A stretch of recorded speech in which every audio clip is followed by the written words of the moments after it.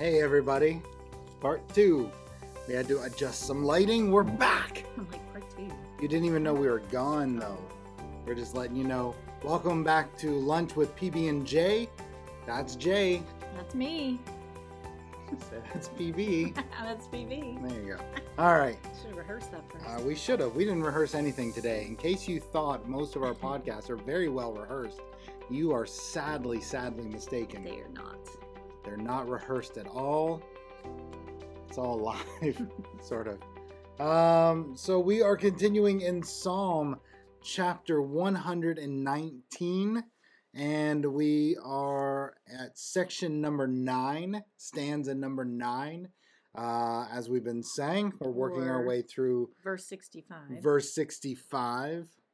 Teth. I really should learn how to. He says this every time. I say it with such confidence, he doesn't though, mean don't it. I? Yeah. So that's where we're going to pick up, and we're going to keep going. Mm-hmm. And it's been good. I'm enjoying it. It's good. Good. Meaty. Meaty. Like lunch should be. Should always have meat, too. Should always have meat involved. All right, so we're just going to read through it. So you remember, we're just reading through the 8 verses of each stanza, and then we'll go back and we'll pull out some of the things that stood out to us as we go through it. Right. How's that sound? Good. Sound good? Mm-hmm. You look nice today. Thank you. You're welcome. All right. Verse 65 says, "You have done many good things for me, Lord, just as you promised. I believe in your commands. Now teach me good judgment and knowledge. I used to wander off until you disciplined me." I just bit my tongue. That was what that. You hear that? Sorry. It hurt. Verse 67. "I used to wander off until you disciplined me, but now I closely follow your word. You are good and do only good. Teach me your decrees. Arrogant people smear me with lies, but in truth, I obey your commandments with all my heart. Their hearts are dull and stupid, but I delight in your instructions. My suffering was good for me, for it taught me to pay attention to your decrees. Your instructions are more valuable to me than millions in gold and silver." I'm going to let Joy go first today. Okay. So when you read that first through, I just see the maturity that's coming through, and it's the fact that God's word brings us maturity. And you see, like he talks about, I labeled on mine, teach me. Mm-hmm. Because you see this theme, he says 3 times, either teach me or for it taught me to pay attention. So you just see that, like, you just see the maturity that's come because they're teachable. Mm-hmm. This person's teachable. And it talks about the discipline and suffering calls us to take God's word more serious. And I think that's powerful because a lot of times, like, none of us like discipline. We don't like suffering. We don't like to go through hardship. Yeah. But when we can look back on it, with the benefit is to see that it helps us to take God more serious, mm-hmm. And to not take things so lightly. And so, yeah, I read that part through, and it just showed me that you just see the maturity, the growth mm-hmm. in this person. Yeah, this is what I saw in 70 verse 67. It says, "I used to wander off until you disciplined me, but now I closely follow your word." Mm-hmm. And I had the thought that went through my head. You've heard that expression before. It's easier to ask for forgiveness than permission. Mm-hmm. You ever heard that phrase before? Yeah. And, when he says, "I used to wander off until you disciplined me." Now, I don't know. Maybe I misread the tone of that. I guess that could be, "I used to wander off, then you disciplined me, and now I don't wander off anymore." I read it more like, "I used to wander off until you disciplined me." Like I would wander until you disciplined me, and then I would come back and I would ask for forgiveness. Yeah. But now I don't do that. Now I follow closely to your word. Yeah. And so I don't know. How did you take that? Yeah. No, the second. I get that. I get what you're saying. He wandered until he was disciplined, and then he came back. Mm-hmm. Yeah. So it's funny because that was just immediately how it read to me until just now, and I thought, I guess that could be taken a different Either way. So I guess there's a couple different tones you could take with that, but I took it that way. So maybe that was just how God dealt with me. But this idea of that there are people that wander away from God until they feel like there's consequences. Well, it's almost like God found me out, and so now there's consequences. You talk about like phrases. What about the phrase that says some people have to learn the hard way? Yeah. And so I think if that's how you are, all right, or if you know somebody that way or whatever, I think it's important for us. You talk about maturity, and I think it's just at some point that mentality has to change from this. Well, I'm just going to do what I want until my life becomes a train wreck, and then I'm going to come back to God and I'm going to ask for forgiveness. Because that's just it's not what a healthy relationship is. Like, it's not a healthy relationship, whether it's your relationship between you and God, whether it's a relationship with a spouse, whether it's a child-parent relationship. Right. Like, to have this mentality of, I'm going to do whatever I want until I get found out and then there's consequences. It's just not healthy. Yeah. It's not what it looks like, right? And so we have this opportunity. This is what God's been kind of showing me this lately. Is I feel like we have this opportunity with God to really find out what healthy relationships look like. That's good. Yeah. Right? And because a lot of our relationships are suspect. They're shaky at times. And so we have this opportunity, though, with God on the other side of our relationship, who is perfect. Yeah. And so the way he deals with us is perfect. The way he loves us is perfect. The way he corrects us is perfect. And so, and he does it all from this place of unending, unchanging, he doesn't waver. Unfailing love. That's the word I was looking for, unfailing. And so he loves us so perfectly that if we can learn from that, we can then, it then becomes a template for every other relationship in our lives. Yeah. And so to get rid of this mentality of, I'm going to see what I can get away with, and then when I'm found out, then I'll come back. Like, we do this with God, but we do this with everybody. And so if we could learn, we have this, it just kind of hit me. We have this opportunity with God to learn what a real healthy relationship looks like. And we need to take advantage of that opportunity. And was it last week we even talked about the idea of relationships? We see them in the Bible. Like, we see the perspective of relationship in the Bible, where, the marriage in God and children in God. And so you see that. So he gives how would you word it? He gives it the parallel for you to see. There's I'm going to get off track. I'll talk about something some other time. It's in the book I just finished reading. Okay. It's fascinating, but it's not for today. So stop pushing me on it. Okay. So that was verse 67. Verse 71, it says, my suffering was good for me, for it taught me to pay attention to your decrees. And again, it's just, we have to begin to learn from these moments. Yeah. That God, if there is correction from God, we understand that it comes from a place of love, as a good parent, right? And so it comes from that place. And so we've got to learn to learn from those moments, either through circumstances, and there's all kinds of examples of that where, we've made mistakes, we've gone against God, whatever, and there was suffering that came as a result of it. Right. And understand, not that God caused it, all right? So this is a big point right here. You understand, right? Like, you make choices that go against the word of God and against the lifestyle that God wants you to live. There are consequences that come with that. And so it's not that God caused your suffering. It's that you pursued a path that led into suffering. Yeah. And so God wants, and so this is what this guy's saying is my suffering was good for me because it taught me to pay attention to your decrees. In other words, I was out doing my own thing. Suffering came as a result of that, as a result of sin. And so this has taught me. And so whether that could even be, we could even learn from those broken moments between us and God. Yeah. So if you've ever experienced, I've told the story several times. I had had a broken moment like that where God asked me to do something. He gave me a decree, all right, a direction for my life. I said no, just no, anything God, but that, no. I don't need to talk about it, right? I don't care. I don't know. I don't know. Most of you have already heard the story anyway. I might give a deeper. I was dating a girl and I was praying, God. I was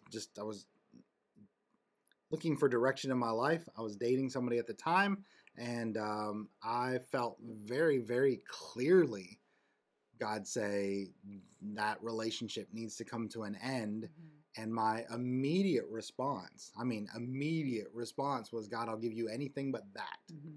You know, right after praying, God, I'll give you anything, he said, give me that. And I said, I'll give you anything but that. And what resulted from that was 6 months of the only thing I can describe it as is like a spiritual depression, mm-hmm. where God just went silent in my life. Yeah. And it was eerie. It was quiet. I don't think that I was not saved at the time. It's not that. It was just like silence between me and God. Yeah. Until I came around to, okay, God, I heard you. Mm-hmm. You know, and I recognize that I heard him. I don't want this between us anymore. And so I ended the relationship. And I came back. I continued to pursue God, and he's there. And as soon as that happened, man, everything just lifted and shifted, and it changed. And it resulted in me praying a different kind of prayer where I said, God, I'll never say no again. And so I can honestly say, like, my suffering was good for me. Yeah. And that's an example of my suffering was good for me because it taught me to pay attention to his decrees. Right. It taught me when God says something, it's for your benefit. Mm-hmm. I would not be sitting here with Jay if I had not done that. All right. And so, yeah, it was for my benefit. Mm-hmm. It was 100% I think that's for my important benefit. to kind of give an explanation of what that discipline looks like in our life sometimes, because a lot of times we just think anything bad that happens has no meaning or benefit to our life. And I don't feel like that's true. I feel like God uses the things that are disciplinary to draw us closer to him. I feel like another thing could be like conviction. Mm-hmm. Like, when we read God's word and it causes us to feel like great conviction over something, he's doing that in order for us to pay attention to his word and draw close back to him. But a lot of people are uncomfortable with conviction. Like they don't know what to do with it. No, they don't. And let me just clarify too. Not all suffering is a result of your sin. Yeah. Okay? Let me just throw that out there for all the people that are trying to get really defensive right now and you're starting to send me a text or an email. You can stop. Okay? There's a scripture about that in the New Testament if you want to find it. And so I'm not saying that. I'm not saying that all suffering is as a result of you doing something wrong or being outside of the will of God. That's not what I'm saying at all, which is also why I'm saying he doesn't cause our suffering. Right. Okay? Sin causes suffering. Mm-hmm. All right? There are times so when we talk about correction, God correcting us, or in my instance of just this silence from God, that came as a result of a decision that I made. God was trying to give me a direction, give me an order. I was in rebellion to God, which caused silence and a suffering in my life as I was separated, as I felt separated. Mm-hmm. I felt a separation. In reality, God's right there the whole time. So I think people do have huge issues with conviction, especially today, because we're told, you can do no wrong. Everything is okay. It's all about feeling good all the time. It's all about feeling good all the time, and just encouragement and participation trophies, and just try hard. All right. And the fact is that we mess up. Yeah. And the presence of the Holy Spirit is in us to convict us of sin so that we don't wander farther away from God. Right. And so conviction is a good thing. We always say that if you are not feeling conviction, that's a terrible sign, because the conviction is a sign that the Holy Spirit is at work in you. Right? Yeah. I kind of think about it in the physical sense of like in our bodies, we can experience pain when we're doing something dangerous, you stick your hand in the fire, you experience pain. And so that's actually a good thing that you experience pain, because what if you didn't experience pain? You'd end up really, really hurting yourself because you felt nothing. You felt no pain. So pain and suffering will keep us from danger. It's that warning. Right. Yeah. No, that's good. All right. Let's go on to the next section. Pronounce that one for us, Joy. Yoda. That's not Yoda. I don't know what it is. But... At all. But that's exactly what I was going to say as well. That was exactly what I was going to say. So I did have an interesting little thing about this one, okay? So I'm going to show you a picture of what this looks like. That will be in post-edit. Ooh, cool. So we'll add that in later. Okay. So this is what this letter of the Hebrew alphabet looks like. And... This is, so in Matthew chapter 18, there's a verse that Jesus speaking says, "For assuredly I say to you, until heaven and earth pass away, not one jot or tittle, till heaven and earth pass away, one jot or tittle will by no means pass from the law until all is fulfilled." So a jot and a tittle, all right? This letter would be the jot that Jesus is referring to. As you saw in the picture, it's kind of almost looks like an apostrophe. All right. So it's just a very small mark in the Hebrew alphabet. But it's one of those letters that makes letters make differences. Yeah. Y'all can agree on that, right? And so what he was saying by that, and so it'd be similar to our expression in the English language where we say dot your I's and cross your T's. It's the smallest detail. If you just have an I, if you have a lowercase I and you don't put the dot on over it could look like an L, right? If you have a T and you don't cross it, again, it could look like an L. It looks like something different. And so those little details are very, very important. They matter. And so what Jesus was saying at the time in Matthew is that everything God has said will happen down to the smallest detail, down to even the little jot of this letter. Yeah. I just thought that was interesting. This is the letter that he was referring to, and he said a jot. All right. Doesn't really have anything to do with this passage of scripture. I just thought it was interesting. Okay. Thought I'd pass on that to you. Verse 73 says, "You made me. You created me. Now give me the sense to follow your commands." I just think that sounds funny. "May all who fear you find in me a cause for joy. For I have put my hope in your word. I know, O Lord, that your regulations are fair. You disciplined me because I needed it. Now let your unfailing love comfort me just as you promised me. Your servant, just as you promised me, your servant. Surround me with your tender mercy so I may live, for your instructions are my delight. Bring disgrace upon the arrogant people who lied about me. Meanwhile, I will concentrate on your commandments. Let me be united with all who fear you, with those who know your laws. May I be blameless in keeping your decrees. Then I will never be ashamed." Me? Go. I just kind of wrote down in the margin of my Bible when I read that the fact. So in 75 it says, "I know, O Lord, that your regulations are fair. You disciplined me because I needed it." And it's kind of going back to the other stanza about discipline, and he's kind of covering that. But it's this, I just asked myself this question: do we know that God's word and his discipline are fair? Like, do I know that? Do I know that in my relationship with him? Because I think a lot of us may, maybe we know it in our heads, but we don't really know it in our hearts. And so we fight it. We fight God's discipline. We fight God's word because we feel like, God, you're not fair. And I feel like it goes back to that childish mentality. In the first one, it brought out to me the maturity that God's word brings. But when we have the mentality of, God, you're not fair, it just made me think of a child, because like right now, like I have younger kids, and then I know as they get older and older, and when they have families of their own, their mindset's going to change. Yeah. And they're going to have the mindset of, oh, I understood. Now I understand what mom and dad were saying, what they were doing, why they did this, why they made me do this, you know? But right now, sometimes because they're in that childish mindset, it doesn't really always make sense to them. And again, to me, it kind of goes back to that first stanza of just, this is why we need God to teach us. And this is why we need to mature in God, because we have to come to the place like the psalmist did here of, God, I know that your regulations are fair. I know that you're fair.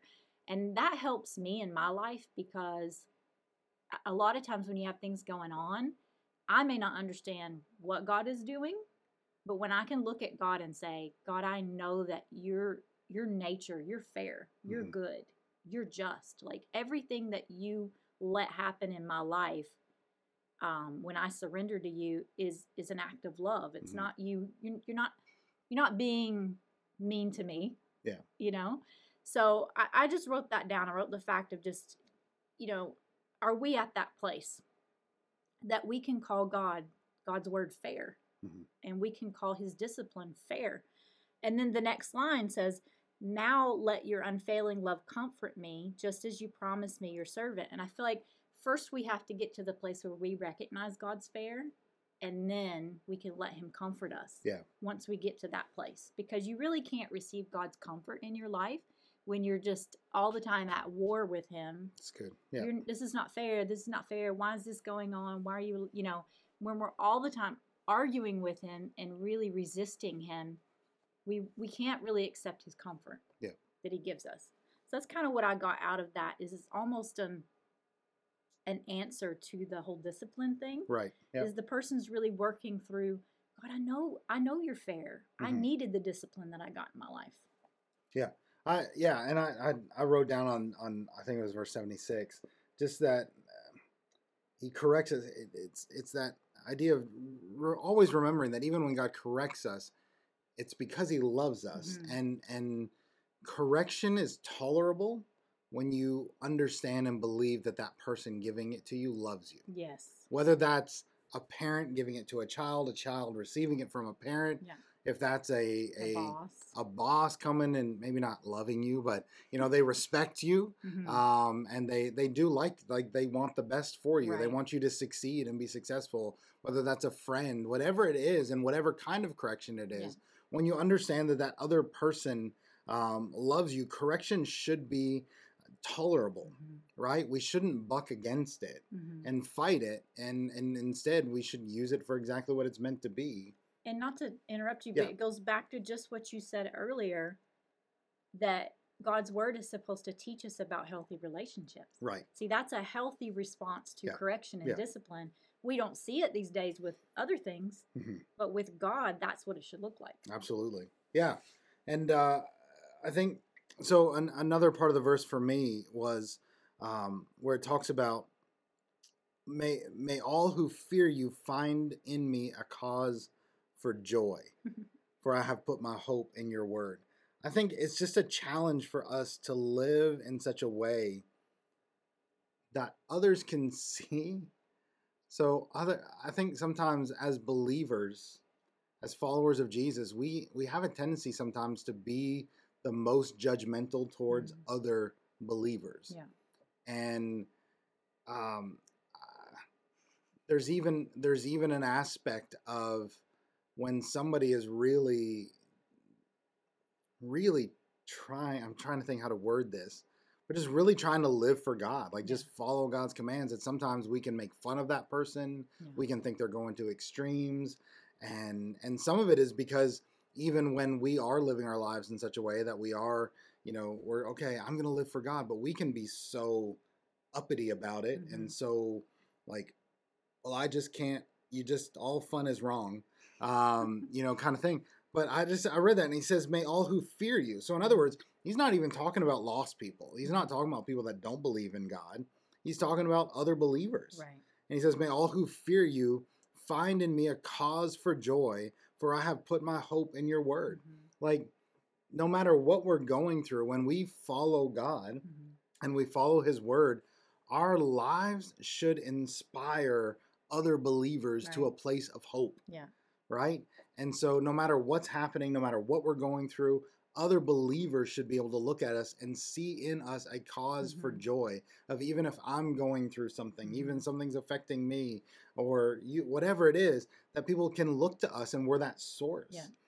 We're an example to one another, an encouragement to one another. So even if it's not us going and giving them a word of encouragement, it's them looking at us and going, man, if they can be, if they can follow God's word, if they can live for God the way that they're living, if they can totally sell out to Him, and their life be okay and look good, then maybe I can do it as well. Yeah. It reminds me of Paul in the book of Philippians. Yeah. Just as you're talking, and that mentality. Yeah, that's good. Yeah. It reminds me of that. And then lastly, the verse 78 there says, bring disgrace upon the arrogant people who lied about me. Meanwhile, I'll concentrate on your commands. Listen, when we were in Tennessee, we used to have a ministry there called Mission 615. It was an extension of the church that we were a part of, and one of our guys on staff, Eric, he still runs Mission 615 to this day. And it's a ministry that ministers to the homeless in Nashville and inner city kids there. And so for a while, we had this building that was kind of outside of downtown, and we would bus everybody in for a service. So there'd be a service, there'd be kids ministry that would go on for these kids. And so different campuses would come down, and we'd volunteer there.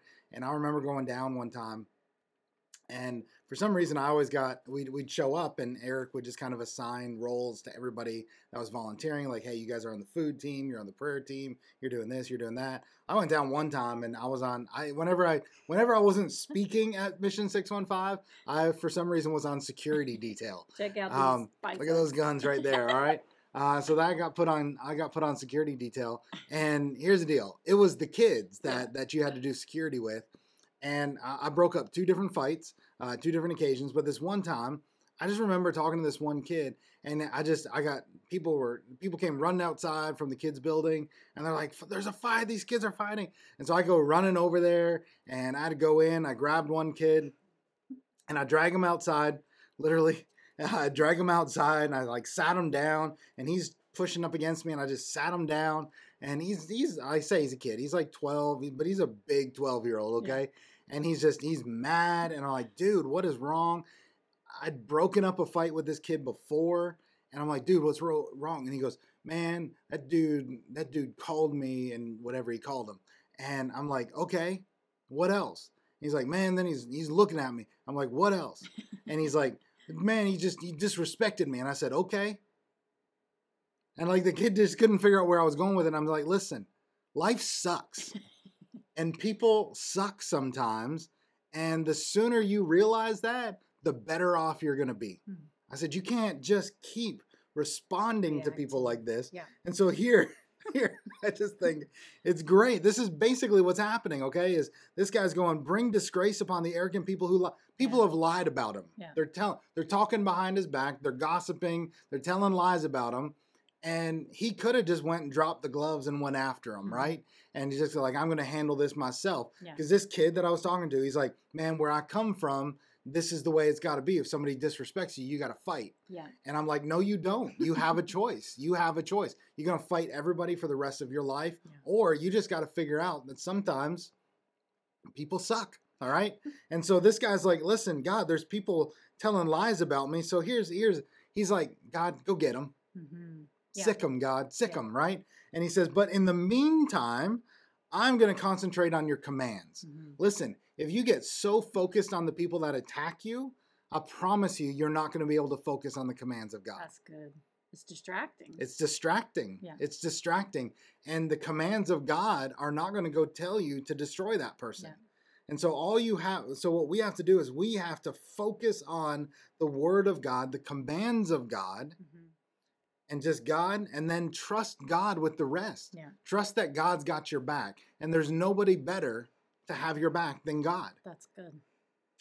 I like how it says, bring disgrace upon the arrogant people who lied about me. It's not saying, I'm going to go bring disgrace. No. It's giving. It's leaving it to God. It's giving God that issue. Yeah. Yeah. Because even the arrogant people who lied about me, there's some people that just think they're better than you. Yeah. And they think that they can get away with anything. And so you desperately want to bring out the truth or whatever. But guys, I'm telling you, it's not worth it. It's not worth it. And even in God will handle it. He'll deal it. That sounds so honestly, sometimes when we read through stuff, it almost sounds so unrighteous to say, like, God, bring disgrace upon the arrogant people who lied about me. But like Ben talked about, I guess, last Sunday, just the fact like God knows your heart. So be honest with him when you pray. Be honest. Yeah. Our problem is we get on the phone or we get on text message or we get on social media and we want to bring disgrace on people. Yeah. And the thing is, take it to God and be blunt with God and be real with God, but stop taking it to other people and bringing disgrace. Leave it to God. We feel like we gotta let everybody know, hey, this isn't true, and this is that. Listen, your friends know who you are. Your family knows who you are. Right. All right. Anybody that's gonna believe lies about you isn't close enough to you to matter. Yeah. And so you got to let God deal with it. The truth will always come out in the end. Yeah. I promise you. I've experienced it in my own life. I've sat there and had people run their mouth behind my back. The truth always comes out in the end. Yeah. And so it's not being passive. It's not being walked over. It's not being any of those things. It's trusting God. God, I'm going to focus on your commands. Yes. I'm going to love you. I'm going to live. Because here's the other thing. When we focus on God's commands, it's living a life of integrity. Mm-hmm. It's living a life of integrity to the point where no one's going to believe lies about you. Mm-hmm. Like that's the other aspect of it is if you will live a life of integrity led by the commands of God, nobody will believe lies about you. It's the best way to defend yourself. And that's the thing is, again, I've had people spread lies about me. Yeah. And everybody they talk to just goes, that doesn't sound like Ben. That doesn't sound like him. Let me go talk to him. And they're like, whoa, wait a minute. Yeah. Truth will come out, guys. That's good. All right.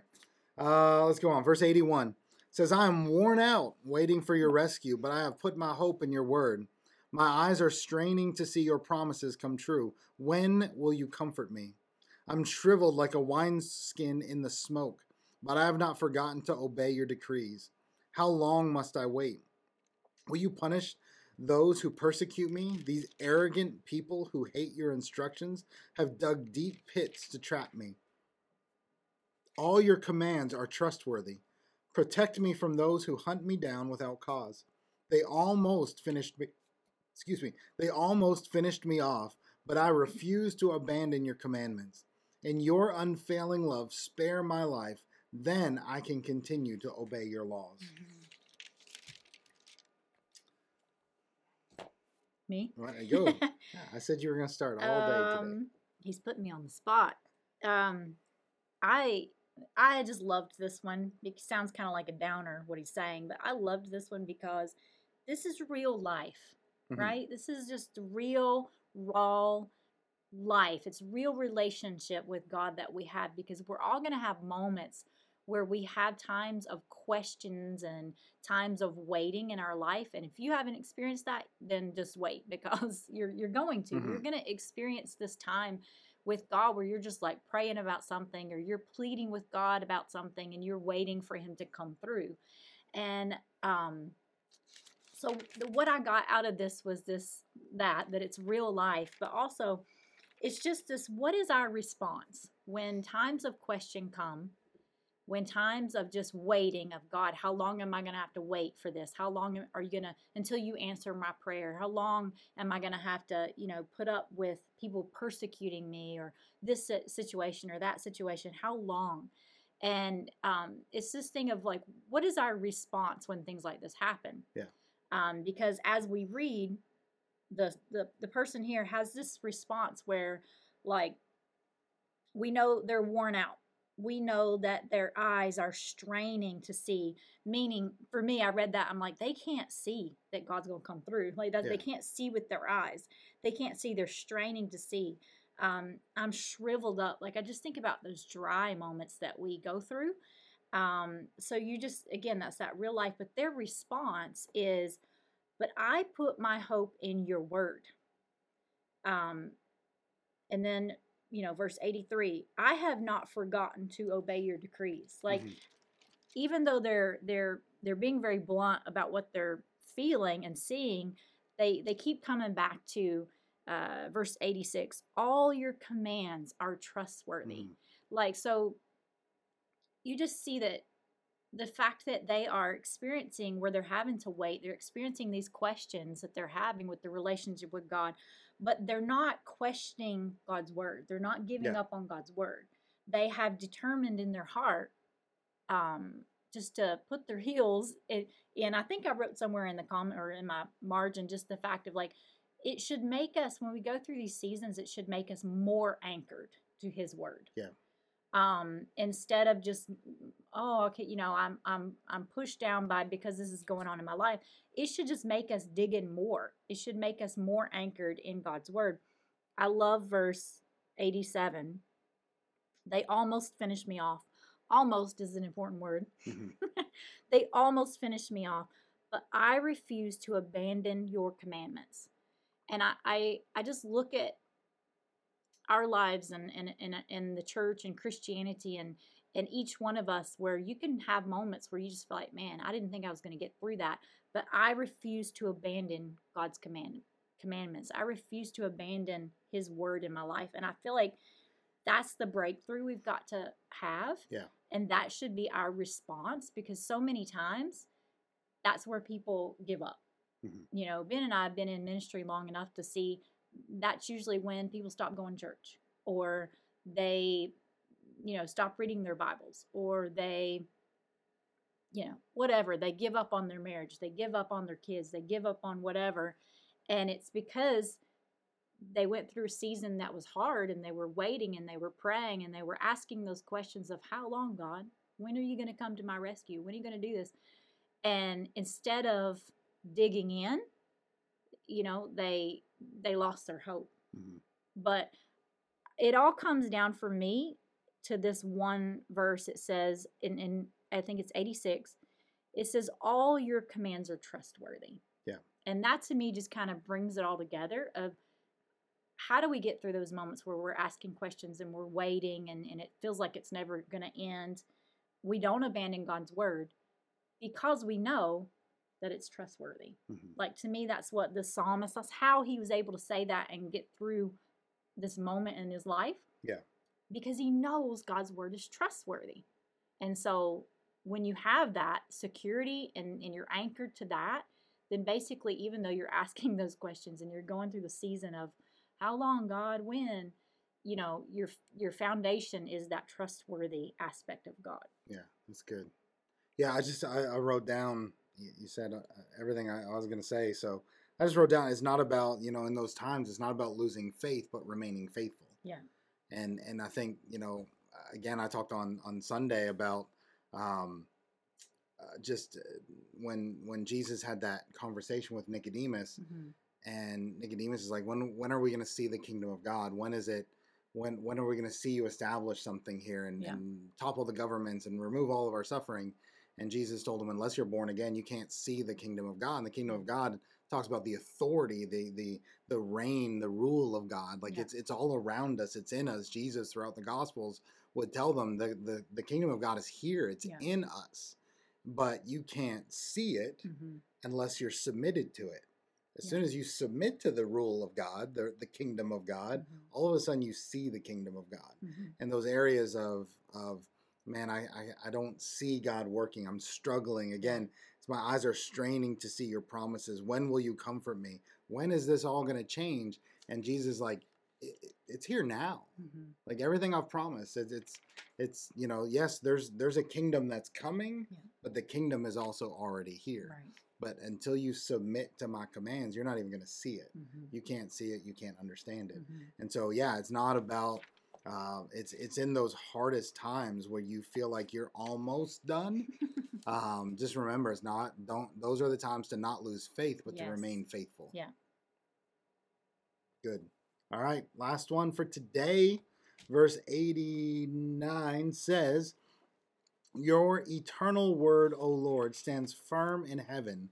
Your faithfulness extends to every generation, as enduring as the earth you created. Your regulations remain true to this day, for everything serves your plans. If your instructions hadn't sustained me with joy, I would have died in my misery. I will never forget your commandments, for by them you give me life. I am yours. rescue me. For I have worked hard at obeying your commandments. Though the wicked hide along the way to kill me, I will quietly keep my mind on your laws. Even perfection has its limits, but your commands have no limit. It's powerful, isn't it? It is. Man, you feeling down. You feeling like you can't make it. Like, write this scripture down. Yeah. And just keep rereading it. So for me, when I look at that and I see that, I just think this, like, God is stable. God's word is so stable in our lives. I love the words that he says. You're eternal. Your word stands firm. Your faithfulness extends to every generation. It's enduring. Like, you just feel this stability that comes from God and comes from his word. And then, like, I love the fact, verse 91, your regulations remain true to this day. Why are we doing what we're doing right now? Why are we reading this? Because of that. Your regulations, God's word, remains true to this day. Now, for this season of our lives, for us, not just for people, a long time ago. His regulations remain true for us. And so everything that we're reading, all the principles, all the foundational truth, all the promises, like, they remain true for us. And that's powerful. And then for 91 too, it says, for everything serves your plans. Yeah. I just wrote down, like, in my margin, powerful. Like, that is powerful. The fact that everything serves your plans. And if we could wrap our heads around that, like, that alone would just bring us peace. To know, God, you're in control. So we see the stability of God. I can't talk. The stability of God, and then also the control, that he's in control. He's working all these things out for our good. He's not forgotten us. He's not lost anywhere. He knows what's going on, and he's going to work all these things to serve his plan. Yeah. We can look and see the world's falling apart. It's all falling apart. No, everything serves God's plan. That's the power that he has. And then that very last verse, 96, even perfection has its limits, but your commands have no limits. Like, I looked at that and I was like, perfection have its limits. It's just the thing of, like, it doesn't matter how perfect I think I am or perfect I strive to be. I'm going to have my limits. Anything around, all the things around me, man-made or myself or human, like, we have limits. But it says that your words have no limits. The commands of God, God's word, God's decrees, God's regulations, God's instructions have no limits. And again, that's one of those things where I just want to wrap my head around that, because if I could begin to believe that with my whole heart, it will change the way I live. Yeah. Like, you begin to just trust God's word, and there's nothing that his word can't do in my life. Like, there's no limitation. And I know, even as we read that and we say it, we sit there and still put limitation. Yeah. But God says there's no limitation for his word. He can do whatever he wants to do. It's understanding his word removes the limitations. Yeah. Because when we speak, and again, this kind of goes back to that kingdom authority, kingdom mindset thing, is when you walk in the authority that God has given to you, which is accessible by obeying his commands, it removes the limitations in life, right? Because I said, wow, I read that verse and I said, wow, like, just go ahead and be perfect, all right? If that's what you need in life, go ahead and try to be perfect. But perfection by human standards has its limitations, right? Always. So you can try to have the perfect life. There's always going to be somebody that has a more perfect life than you. You can try to look perfect. You're always going to find somebody else that looks more perfect than you. You can try to have a perfect career. There's always going to be somebody that has a more perfect career. You can try to, perfect actions. There's always going to be somebody that acts more perfect than you do. Like, it's limited. It's limited by human standards. Part of that is because it's a constantly moving there's constantly moving variables of what perfection is. Looks like, yeah. Right? I don't know if you've ever seen those stories and pictures of what was the perfect female body in what, like the 20s? I don't know. They do it where it goes throughout generation. Right. How and, people looked at each... back in I think it was like the 20s, 30s, it was whenever the Depression was. It was like a woman that had a little junk in the trunk, some meat on her bones, a little on the plumper side. She was known as very attractive because it was actually a sign that she was doing, like in the middle of the Depression, people were poor, they didn't have enough to eat. Yeah. And so if somebody had the meat on their bones, it meant that they were doing pretty well for themselves. Yeah. And so it was actually considered an attractive thing, right? And then you go through the heroin chic era, right, where it was like, unless we can see your bones and count the veins, like you're not attractive and you're not thin enough. Yeah. And so there's just this constant perfection is unattainable by the world's standards. Right. Perfection is unattainable. But God says, if you will keep my commands, mm-hmm, there are no limitations. Mm-hmm. His commands are limitless. Yeah. They will lead us to a perfection that only God can provide. Mm-hmm. And so I think it's just understanding that of just, we can't, just perfection by the world standards is just going to lead you down a rabbit hole. And I think it's really important too to not, when I read that, I tend to want to put my own ideas into what that means and looks like. Mm-hmm. And that's dangerous in itself, I think, where it's like, no, God, you can do anything. Yeah. You can do anything you want to do. It's a matter of, do I give it to him? Do I surrender it to mm-hmm. him? Am I going to live by his word and trust it? Yeah. And then going all the way back and just kind of to repeat what you already said, but just, I read verse 89, the first verse there. Your eternal word. Mm-hmm. You said it. Why are we reading this today? Why are we doing this podcast? Why do we want you to read the Bible? Yeah. Why the Old Testament and the New Testament? Why? Because God's word is eternal. Right. It's eternal. Mm-hmm. And then the next verse, your faithfulness extends to every generation. Mm-hmm. It was not just for your parents' generation. Yeah. It was not just for the generation of the psalmist. Yeah. It was not just for Adam's generation. It was not just for Moses' generation. It was not just for Abraham's generation, David's generation, mm-hmm. Paul's generation, Jesus' generation. Like, it was not just for a generation, but it extends to every generation because it's eternal. It never goes away. It never changes. This is why there's no limit mm-hmm. to it, because it's just, there is no beginning or end to God's commands. Yeah. They are eternal, and that's where we find comfort and peace. I was going to say, I find such hope in that. Yeah, because it is the one thing that is unchanging. Yeah. And I said it last week, of just people want to change God, and yet I find hope in the fact that God is unchanging. Right. He's unchanging. Yeah. We don't have to wonder, I wonder what God's standard of perfection is now. Like, how did it change this year versus last year? Mm-hmm. And 2 years from now, am I going to have to worry about something that I did now? No, because God's word is unchanging. It's for every generation, and it's limitless in the hope that it can bring to all of our lives. Yeah.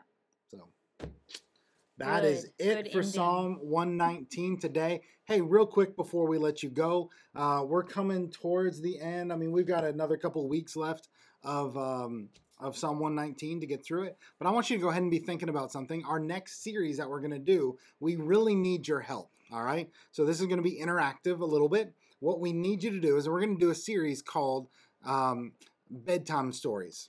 So bedtime stories with PB&J, okay? So it's not really lunch with PB&J. It's like bedtime with PB&J, okay?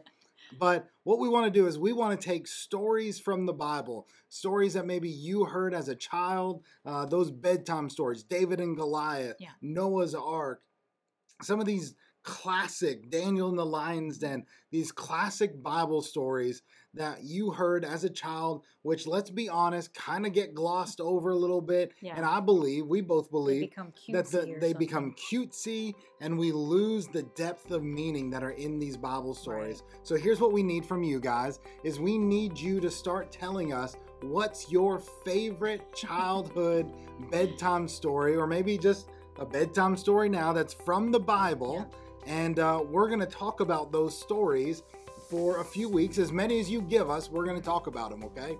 And from there, we're going to take it into maybe a little deeper place than the bedtime story you heard when you were a little kid. Because it's kind of weird when you think about reading a kid, Daniel in the lion's den. This guy gets thrown into a den of lions because he prayed. And it's like, what great faith. That's awesome. He was going to be eaten by lions, people. God flooded the whole earth. That. Like, we paint murals in the nursery of Noah's Ark, and we forget that there's people being drowned in those floodwaters out there, right? And there's nothing wrong with that, of us learning these things as we're little kids, but the problem is sometimes we don't take them into our adult Christian walk with God. What's the Bible say? When I was a child, I spoke as a child, right? It talks about when I was new to the faith, I drank milk, but now that I'm older, I need meat. So we're gonna make these Bible stories meaty. These bedtime stories are gonna be meaty, okay? So here's what we need you to do. Whether if you're watching us on YouTube right now, we want you to go ahead in the comment section. Just comment your favorite bedtime story that you'd like to hear us take into a little deeper level. If you're listening to the podcast, you can comment through there or send us an email, lunchwithpbnj@gmail.com, or comment on either Instagram or Facebook. And we need some stories to talk about, all right? So go ahead, start now. In a couple weeks, we'll begin a brand new series, all right? Good, yeah. It's going to be awesome. I'm excited about it. I want to hear what your favorite story is. All right? Love you guys. We'll talk to you soon. Thanks for having lunch with us today. We'll see you next week.